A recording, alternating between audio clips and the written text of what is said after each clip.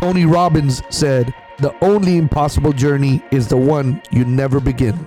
Jim Rohn said, "Only by giving are you able to receive more than you already have." Winston Churchill said, "Success is walking from failure to failure with no loss of enthusiasm." Welcome to Make Shit Happen, episode number 14, part 2 with Wade Smith. This is an inspiring one, guys. I hope you had a chance to listen to part 1, but part 2 is even more interesting, exciting, and inspiring.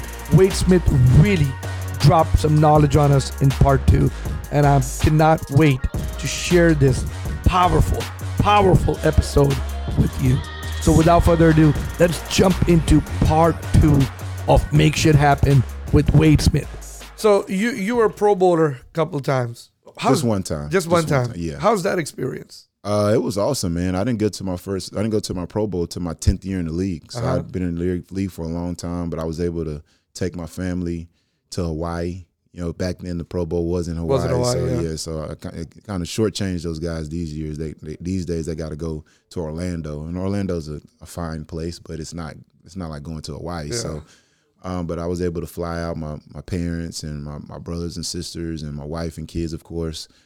And it was a great experience to be able to get in the huddle, and Peyton Manning's the quarterback. I had a bunch of my teammates there with me, guys like Dwayne Brown, Arian Foster, Andre Johnson, Owen Daniels. There was a bunch of guys there. I think we had 9 guys go to the Pro Bowl that year. That was after the 2012 season. We were 14-2 that year?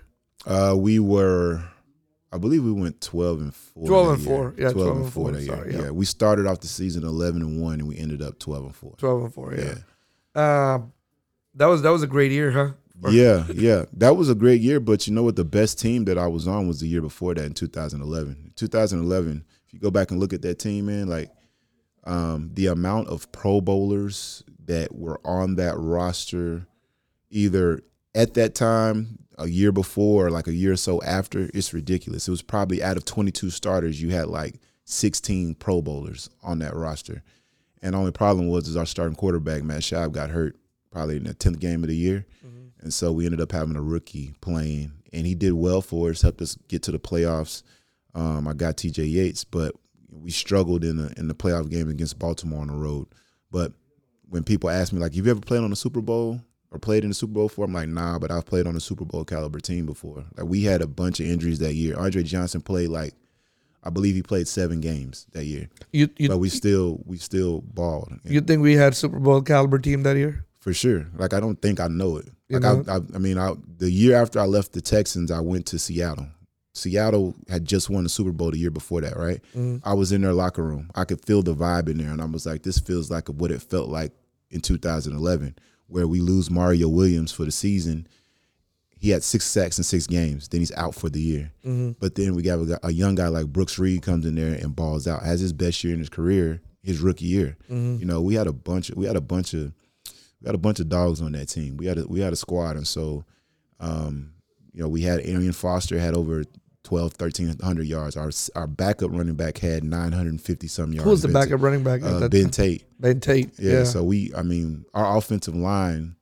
Arguably the best offensive line in the league that year. It was Dwayne, myself, Chris Myers, Mike Brazel, Eric Winston. Oh, yeah. All those guys either went to a Pro Bowl, got all Pro votes, whatever. Yeah. You have a really good offensive line, you got a chance. And so we started off the season 7-3, lost our quarterback, ended up making the playoffs. That was the first year we went to the playoffs as an organization, won the division, won our first playoff game handily. We went to Baltimore. We turned the ball over 4 times. Can't win. Lost by a touchdown. We turned over 4 times. Lost by a touchdown. We were better than that day. If you go back and look at the tape, we was kicking their ass up and down the field. But you turn the ball over, you can't win. Not against a good team. Not against a good team. Yeah. Who won the Super Bowl that year?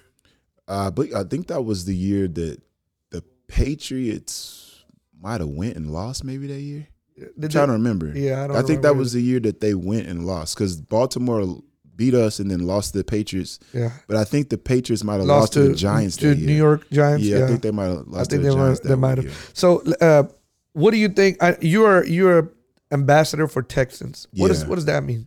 Basically, I go out and do autograph signing events, maybe on the day of the game, or I'll go to different youth camps, like Play 60 events, or I'll go speak at school. So, like a lot of the stuff that I do on my own with the Wade Smith Foundation, I do similar things with the Texans. So, but in that role, I'm a Texans ambassador for my own foundation. I'm executive director of the Wade Smith Foundation. And so, anything that has to do with setting positive example for kids and I'm talking to them about the importance of reading, or talking to them about the importance of nutrition and being able to use good time management, all those type of things. So we do that, and sometimes they might have me go into a suite and hang out with some VIPs or whatever, and just chop it up with them. So now let me ask you a question. You grew up in Dallas. Did you grow up as a Dallas Cowboys fan? I hated them. Yeah. I absolutely hated the Cowboys as a kid. Oh yeah, because you were who was your team? I was a big 49ers and Bears fan growing up, because my two favorite players were Walter Payton and Jerry Rice. And my dad, he grew up like in the DC area, so he's a big Redskins fan. He told me as a little kid, like, you can like anybody except the Cowboys. So when you're 4 or 5 years old, your dad tells you can like anybody but the Cowboys. You listen. I didn't mess with the Cowboys, and then the Cowboys were trash. They were bad. Like when I was growing up in elementary schools, when I was really starting to watch football, they were a bad football team, and you couldn't find a Cowboy fan anywhere. The only Cowboy fans I knew were my mom and my grandma, and that was it. But then all of a sudden they started winning. Jimmy Johnson comes in there. They start winning all these championships. Everybody got a Cowboy starter jacket on. All of a sudden, I'm like, wait a minute, you couldn't watch the games. The games were blacked out. You couldn't watch them on TV. Yeah. So I'm like, all of a sudden, everybody's Cowboys fans. So that made me resent them even more. Yeah. Because they were winning Super Bowls and having parades, and people was rioting at parades and stuff. I'm like, y'all doing this all over the Cowboys, man. And so I didn't stop hating the Cowboys until it was time for the draft. Once business came involved, I was like, oh, if Dallas want to draft me, that's cool. That's cool. I'm at so you got drafted by the Dolphins, though. I got drafted by the Dolphins. What did you think about that? What part of it? I mean, when I got drafted, first of all, I was at my grandma's house in Oak Cliff. That was a great experience. I got drafted on my birthday. Oh, okay. On my 22nd birthday, and this was back when 50 Cent had the song in the club. Oh. So go Shawty. It's your birthday. So when I got drafted, that was playing in the background. Like, it was a great experience. So you did it at your grandma's house. Yeah. Everybody was there. Did you know that you were going to be a third rounder? How does that work? Tell me that. So coming from Memphis, it's not a powerhouse. It's gotten a lot better now since I've been there. But in recent about 10 years, Memphis has become a more substantial program. But back then it wasn't. And so going into the combine, I think my draft grade was like 7th round free agent. That was what my draft grade was going into the combine. I went to the combine and my draft stock shot up. And then my agent was saying, like, you're going to get picked in the 3rd round. 2nd or 3rd round at the latest. And so that's what it ended up being. But I had a position change. So when I went to the University of Memphis, I was a tight end. Yeah. So I played tight end and fullback my first 2 years with Memphis. And then we had a coaching change, had an offensive scheme change. They started doing the spread offense. So I moved off. They asked me to move to offensive line. And I almost transferred out of school. Like, nah, because I had started games as a freshman and sophomore at tight end. And the tight end that was the man went to the NFL. So now it's my turn to be the man at tight end. But then it's like, we run the spread offense. We don't use the tight ends anymore. So it's like, either you can move to defensive line because we want you to play. You need to play. You're too good to not play, but you're not going to get good use at tight end. So it's like, you can move to defensive line and move to offensive line. And so, he was like, my coach brought me into the office. This is like before spring break. He said, think over it over spring break, but come back. He was like, make sure you come back. Because I guess he could probably see on my face that I wasn't really too high on the idea. But I went back to my apartment and was talking to my roommate, telling him about it. And he was like, man, and he was the starting center on the team. And he was like, bro, if you move the O-line down, you'll do good at it. Just trust me, you'll love it. And my head coach, Tommy West, he told me, say, hey man, if you switch position, you'll end up being one of the most athletic tackles in the draft, and you'll play in the NFL for 10 years. This is what he told me when I'm sitting in the office as he's telling me, you're going to have to switch positions. So he ended up being exactly right. I didn't play 10 years. I played 12 years, but I was one of the most athletic guys in the draft, shot up the board. And so that's how it kind of went. How it kind of went. So now tell me, because people who don't know the process, when we are watching the draft, we were like, everybody, they're in the third round, they're in the fourth round. They don't know what round they're going to be in. The whole family's there. It's a party going on at the house, whatever. Most of the people who are in the first round, they're right there in the auditorium. Yeah. The second, third, well, some of the second are too, but the third, fourth, third and fourth round, they're basically sitting at home. Yeah. So I mean, how does that process go? So you got to think back then, the draft, first, second, and third round used to be on the first day. Now it's like the first round is on one day, I believe. The second and third are on the second day, and then fourth through seventh are on the third day. Right. They stretched it out because the NFL is all about making bread, and they do a great job of it. And so they figured out a way to stretch it out so they can make more money off of it. And so, but back then it was first, second, and third round. So we knew when the first round of draft is going on, I know I'm not going to get drafted. I'm just looking to see some of the dudes that I met at the combine, might have played against, played with some of my buddies to see where they get drafted and stuff like that. And the place you can see by where they get drafted, how that might affect you personally, because there's certain teams that's looking at you, certain teams that might want you to come to their place. If they draft somebody in your position, then you're like, all right, that might eliminate that team. But I'm at my grandma's house. It's my birthday. My grandma cooked. I'm eating good. Aunts, uncles, cousins, everybody's there. So we just having a party, playing dominoes or whatever. By the time the third round hit, though, it's like, all right, it's going to start close to that time. And he had been there for about, 5-6 hours at this point. And so, I was playing dominoes with my brother and my best friend. And then I was like, man, I need to go outside for a second and get some fresh air because I felt like it was something was going to happen soon. And so I go outside. I get a call, and it's a 305 number on there. I said, 305, that's Miami. I get on the phone, and it's the GM of the Dolphins. His name is Rick Spielman. I think he's with the Vikings now, but he was like, hey, are you ready to be a Miami Dolphin? Like, hell yeah. You know what I mean? So my brother and my best friend are outside with me, but I guess some of my family members could see what was going on. And so I'm like, yo, I'm going to Miami.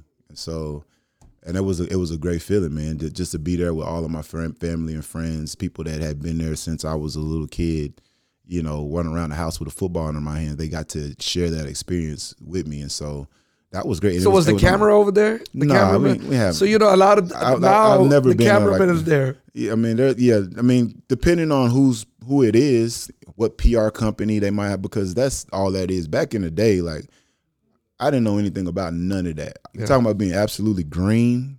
I went to a Memphis that wasn't a big time university. So, when I went to the combine, I didn't wear the right type of shoes to run fast. I didn't know the tricks of the trade to kind of game the system on different things. I was just absolutely green. So I think I was a late bloomer because I just had to see things for myself and figure things out as I went. But I would have never even thought to have like a PR company or a camera crew there filming that experience. Like, that was just something. So let me ask you a question then. So nowadays when we see the draft and there's camera crew already there, and you're doing the phone call in front of the TV, the camera. Yeah. All that is like a PR related. That stuff is all pre-planned and set up. It's man. pre-planned and set up. No question about it. And so it's kind of jacked up sometimes when you call the local. Some of those kids their people will call the local news station and say, hey, be at this person's house because they're going to get drafted at this time, and then they don't go when they're supposed to. And there's a lot of long faces in there, people looking sad and all that type of stuff. But at the same time, if you have somebody to capture it, like, I would have loved to been able to capture that moment. Looking back on it, if I could have just every now and again just pop in the tape, like, this is when they called me and the feelings and stuff I went through, that would have been great. But I never, that type of thing didn't even cross my mind at all way back then. So when you played for Miami, Chris Long was there? No, we didn't. No? Chris Long, I don't think Chris Long ever played for the Dolphins. Did he get drafted for the Dolphins? So he won Howie Long's son. Yeah, he went to, where did he get drafted by? Chris Long was. He won the championship with Patriots one year. Yeah, but he I think he got drafted by the Rams, man. I think he was drafted by the St. Louis Rams. Okay, maybe if I remember right, that. I believe it was the Rams. Yeah, he never was with the Dolphins. He was never with the Dolphins. Yeah. So when you were with the Dolphins, what did you? I mean, and then you ended up coming to Houston Texans. What did you? A lot of people, a lot of athletes nowadays, they love the Miami scene. It's just so much glitz and glamour. Yeah. And you moved to Houston, and then you ended up making Houston your home. Tell us a little bit about that. So when I was drafted by Miami, I I was also married probably 6 months after I came to Miami. I got married in October. I got drafted in April. So the time between April and October, I was already engaged, but I got married in October, like on a Tuesday during during a normal game week. I just got married on a Tuesday. And so I lived like on the west side of South Florida. So like Pembroke Pines, which is the suburbs. I went to South Beach a total of probably 3-4 times, and I was down there. And every time I went to South Beach, something crazy happened. Like something went on. So I wasn't really in the streets like that, and I was green. And so I was like, man, I'm just gonna stay at the crib. I'm not finna get into too much stuff. So that whole, South Beach lifestyle, I already knew. I was one of the type of people that understood, like, hey, if I get too involved with some of this, I'm gonna end up getting myself into some trouble. So I'm gonna just stay away from it. I'm just focusing on ball, focusing on my family, all that type of stuff. So that's what I did early on in my career. And so I was with Miami for 3 years. Then I went to the Jets for 2 years. Then I went to the Chiefs for 2 years before I came here. Yeah, you went to Chiefs. Before I came here to Houston. So when I came here to Houston, I was a free agent. And I had multiple visits. I went to Buffalo and to Arizona, here to Houston. But Houston was a huge front runner with me coming to here because it felt like being recruited all over again in college. But I was like, listen, if I can get back to my home state, I can get back to where my parents and my family can come see every home game. Houston was an up-and-coming team at the time. The year before I got here, they were 9-7. They missed the playoffs by a tiebreaker. So I was like, hey, I want to help put them over the hump. They were talked about it, saying they had their offensive line was soft at the time. And so I was like, I'm gonna come in here and we're gonna have I'm gonna come in with some dog mentality and we're gonna be a better offensive line. And the first year I got here, Arian Foster won the rushing title that year. He had over 1,600 yards. And so I helped make that happen. So I was great. I was great with my decision to come here to Houston, and I love the state of Texas. And then people asked me when I first got here, like, hey, you gonna come back to Dallas after you get done playing football? And I was like, hell yeah, I'm gonna come back to Dallas. That's where I'm gonna grow up. I mean, that's where I'm gonna raise my family. All that. But the longer I was here, I was like, man, I love it here. There's no reason for me to go. And this city is so diverse. Like my neighborhood is so diverse. My street is so diverse that you can't get. I don't know anywhere else where you can get that, where you can get a whole bunch of people that don't look like you and a whole bunch of people that do look like you that are successful, and you all live in the same neighborhood. It's just, I know there's no place like that in Dallas. There's no place like that I've seen around the country.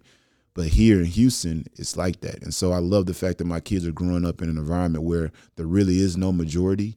Everybody around them has some sort of success in their lives. And so now you're growing up with different cultures. You're going around and learning from different people. And so it's going to help you be a more well-rounded individual once you go out into the world. And so I was like, yeah, I'm not leaving here. So I've been here ever since. I've been here 10 years now. So besides the diversity, what is one more thing, or a couple more things they like about Houston?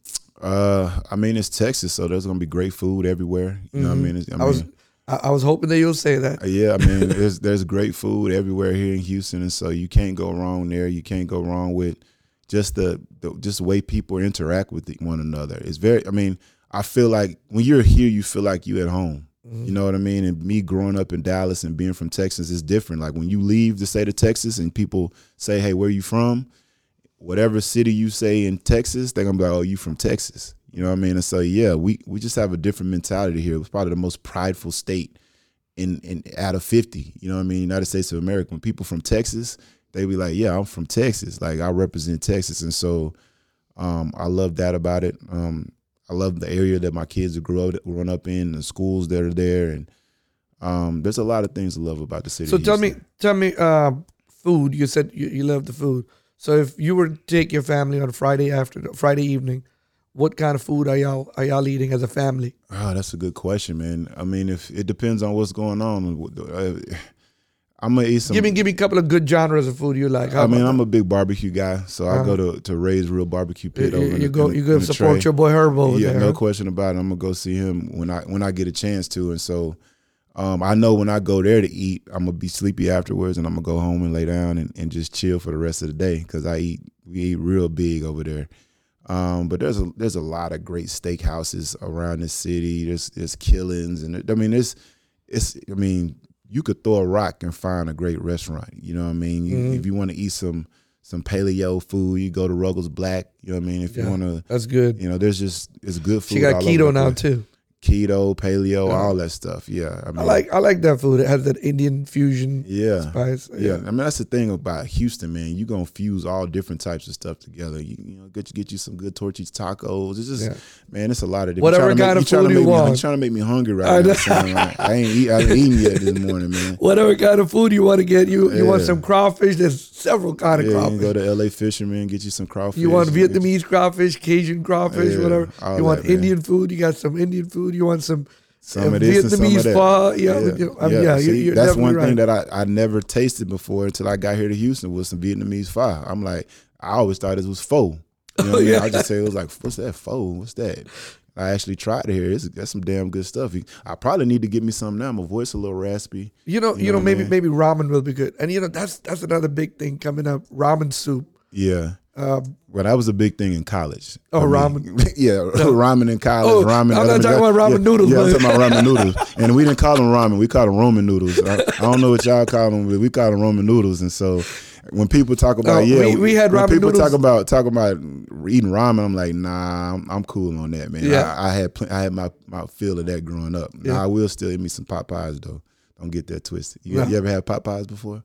Popeyes. Not Popeyes. Popeyes, of course, Popeyes, of course. Okay, yeah. So. Hey, listen, you know what? I grew up, kind of poor. Yeah. So ramen noodles, pot pies, anything I could get. Yeah. That's what we were eating then. Oh, really? Let me tell you what, I haven't shared this with a lot of people, but every time I would tell my dad, hey dad, we're gonna go out somewhere, my dad say, yeah, let's go. We'll go to Burger King because the Whopper was only 99 cents. Yeah, 99 cents. And that was family dinner for us. Yeah, that got me through college, bro. That got me through college. So and we couldn't get fries. My mom wouldn't let us get fries. We'd have to get 2 fries and we all had to share because because Whopper was 99 cents. So she was like, if you're hungry, get 2 Whoppers. Yeah. But you can't eat fries. We gotta all share the fries. So I've had my share of the humble beginnings. Yeah, man. Get you some 99 cent Whoppers and then go to the dollar store and get you some 99 cent chips. But it'll be a big bag if you get it from the dollar store. Yeah. And I would get 3. That was my weekends. 3 Whoppers and 3 bags of chips. And so that's what college. That's crazy you saying that because my mom will bring we'll go get the Whopper, bring it home, and then she'll have the Lay's potato chips that she'll buy from O'Shawn's. Yeah. For 39 cents. Already. So but let me I appreciate you coming over here. Let me ask you, is there something someone always if someone always talks to you, is there something that you always wish people would ask you but nobody ever asked you? Something that people wish they would ask me that they never asked me. Yeah. I don't know, man. That's a good question. I'd have to really think on that. I wish they would ask me because a lot of people.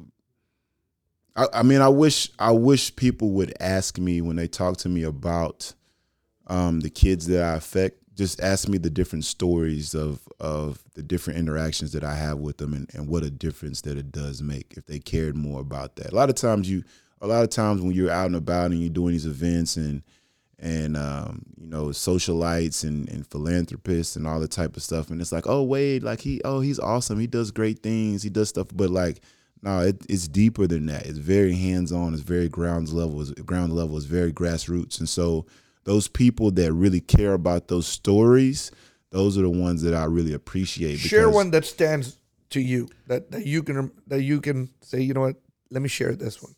Well, I'll give a story. This won't be a youth story, but this will be one of my college kids. So I have a kid that he's not a kid now. He's graduated from the University of Houston now. But you have a guy that went to Lamar High School, used the scholarship money that he was able to receive through the Smitty Scholarship Program to get him all the way through college to where when he graduated college, he was debt-free. He's got an engineering degree, doing great things around the city of Houston. And so those are the type of situations when they happen, you think to yourself like, man, I understand this is why I do it. This is why I do it. When you can bring people with you to Reading with the Pros and see how the kids interact and see when you have conversations, anytime you can get one-on-one in front of a small group of kids and do Q&A with them and have them basically get on an eye level with you and understand that at one point you used to be like them, but you are a success in life and you made it. You're a boss. I want to be a boss too. This guy is going to explain to me how to make it happen. And they have that aha moment like, wow, okay. Or like that cosign. Like, I love reading books, but usually I get made fun of for reading books, but they said it's cool. Mm-hmm. You know what I mean? They said that it's okay. And you see the faces in the crowd. You see them light up. You see the smiles. You see the little girls that see a chef on the panel, or a female police officer, somebody they identify with. They look up there, man, I want to be just like them. You know what I mean? And so that's a cool feeling. The thing that I do with the Reading with the Pros program is I get a really diverse group of people to be up there on that panel. I'll have some current and former NFL players and athletes, but I have business owners like you, like Nira from Ruggles Black. I have business owners like Herb. I'll have doctors, police officers, firefighters, just professionals and all different, chefs, radio disc jockeys, TV reporters. So all these people that have to utilize literacy and reading on a daily basis in order for them to continue to live out their dream. But at the same time, it lets them know that, hey, if they can make it, you can make it as well. They used to be just like you. And I try to make sure that there's a good representation on that stage to where whatever group of kids I'm talking to, they see somebody up there that reminds them of themselves. Mm-hmm. And so if they can make that, if they can relate that back to like they look just like me, or that looks like my uncle, or that looks like my aunt, and they're telling me to do this. Anytime, like, that's the thing about kids, man. I have my kids, I talk to kids all the time, right? And I tell them XYZ, and they listen because I'm Wade Smith. I played for the Texans. I tell my kids the same thing, but they're just like, you're just dad. Like, all right, dad, whatever. And it takes them making mistakes if you're talking about, oh, well, dad was right. Mm-hmm. But anytime you can get somebody that supposedly has status that's not their parents telling the kids something, they perk up and they listen. It's not their teachers that they see each and every day. It's not their parents that they see each and every day. These are people that they look at on TV and they say, wow, that's so they're true. They're telling me this is what it is. Like, I'm gonna listen to this. Listen to that. Yeah, that's true. Wait, so what is in Wade Smith's future? I mean, you're still a young guy. Yeah. What are you, 39, 38? I'm 38. That's okay. A great question. I'm a day-to-day guy, but I'm also a futuristic guy. Eventually, I'm going to find myself coaching somewhere. I mean, eventually, I'm going to end up coaching at the high school football level, and if not there, at the NFL level. That's something I've always been a teacher.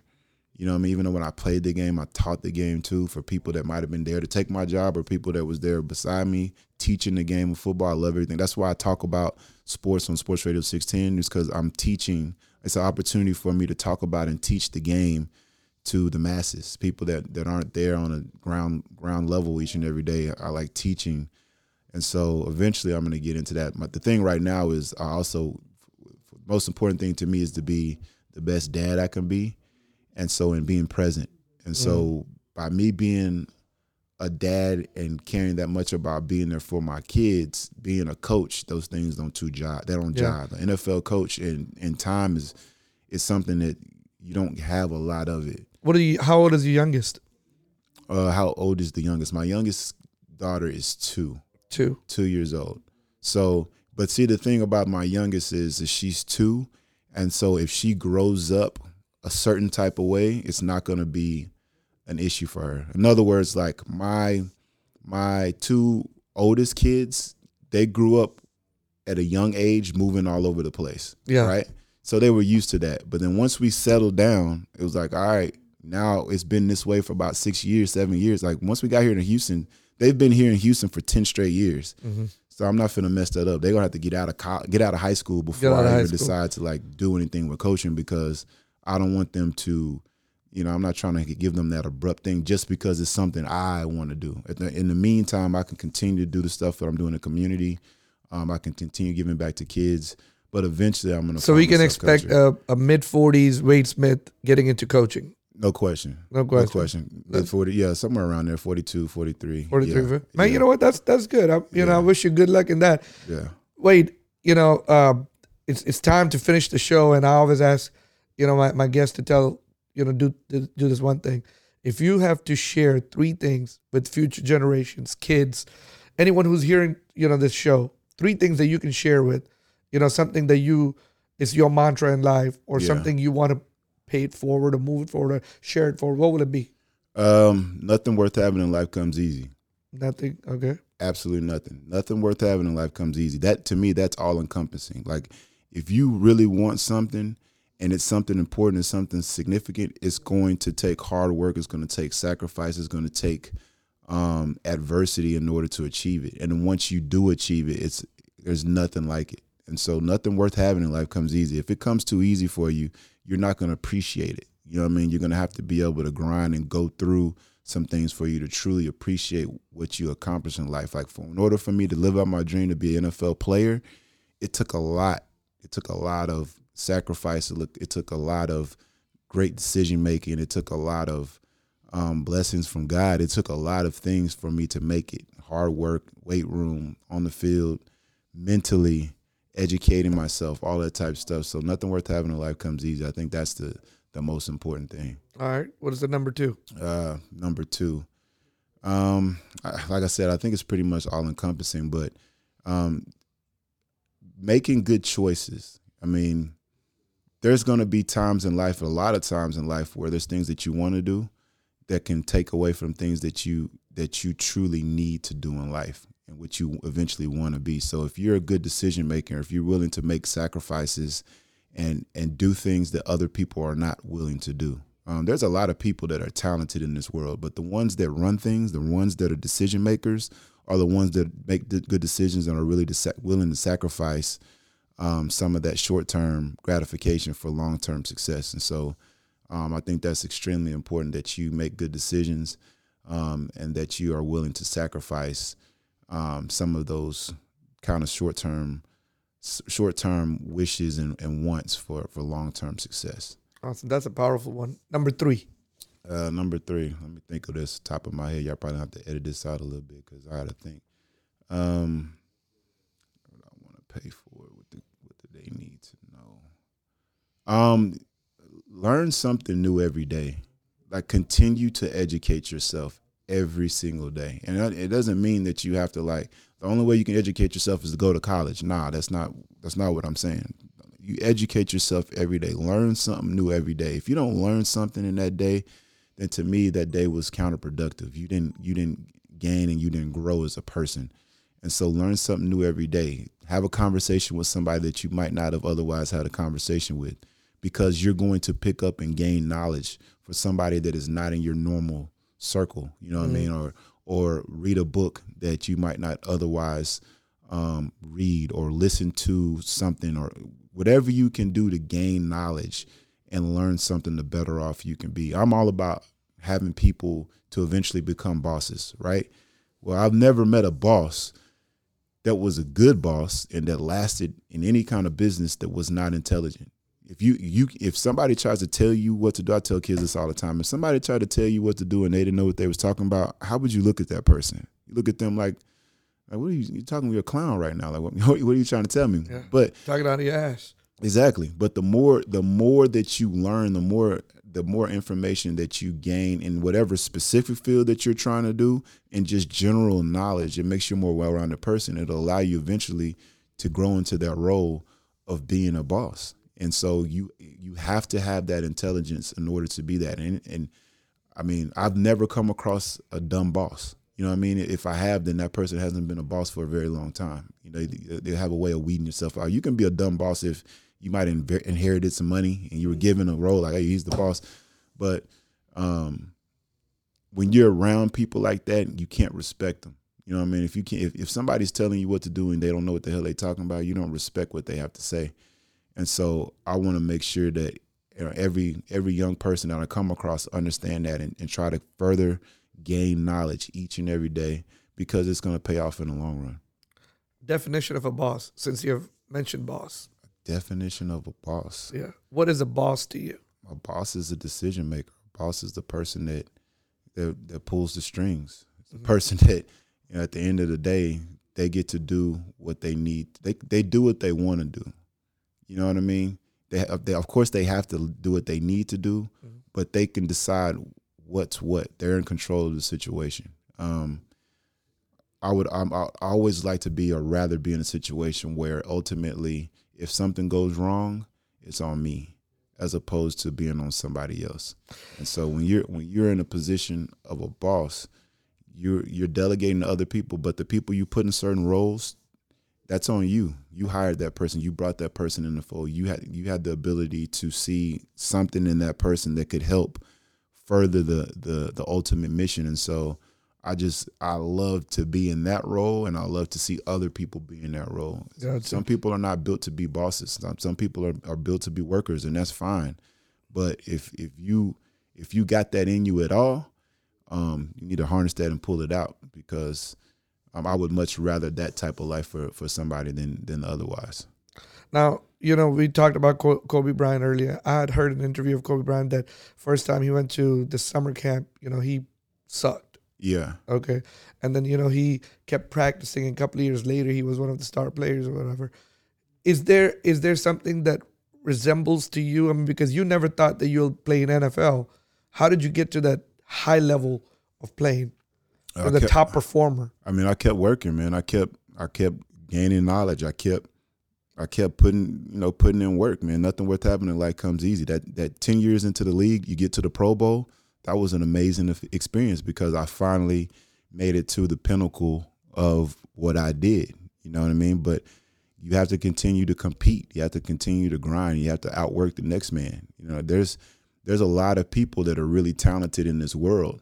But if you can outwork somebody that is talented, hard work will beat great talent 10 out of 10 times. You know what I mean? On that note, what is the advice you'll give to somebody who is watching this, listening to this, and saying, hey, you know what? I can't do this, but I want to do this. I mean, what advice will you give to them? Well, first of all, I would tell you to take the word can't out your vocabulary. If you say that you can't do something, then you won't. You got to speak things into existence. If you truly believe in something and believe in yourself, you can do any damn thing you want to.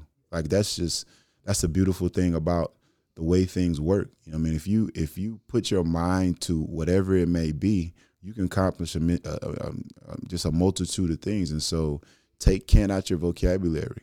If there's something that you're having trouble with, find somebody that doesn't have trouble with what you're having trouble with. Mm-hmm. Learn from them. Gain knowledge from them. A lot of people want to teach you. There's a lot of people in this world that naturally take to people that are willing to work and willing to put in that grind. And like a lot of people that have made it, they can see and tell when somebody that's coming up underneath them or behind them, you can see they got that same drive, and you acknowledge that, and you want to try to cultivate that and make it come to fruition. I mean, that's the same thing Nipsey Hussle talking about. The marathon continues. Listen, what's your legacy? If somebody comes behind you and you help them become great, they're gonna realize that this person, Sam, took this person on his wing, and Sam brought these people along, and now they're doing huge things all over the world. And so if you're a person that's one of those people coming up, find those people that are in those roles that you want to be in. Try to learn from them. Try to, become interns for them, whatever it may be. But if you have the word can't in your vocabulary, you will not ever be successful in what you want to do. You got to eliminate that from your vocabulary and just figure out ways to make it happen. Awesome. Thank you, man. Thanks for coming in. I appreciate it. Thanks for taking the time, and cool. Appreciate it, man. All right, guys, this concluded our interview with inspiring Wade Smith. Wade Smith shared with us that his goal is to become an NFL coach. I can't wait to see Wade Smith on the sidelines of an NFL team, and that way I can say, hey, he told me so. Guys, I hope you enjoyed this interview. Please tune in next week for episode number 15. We'll see you then.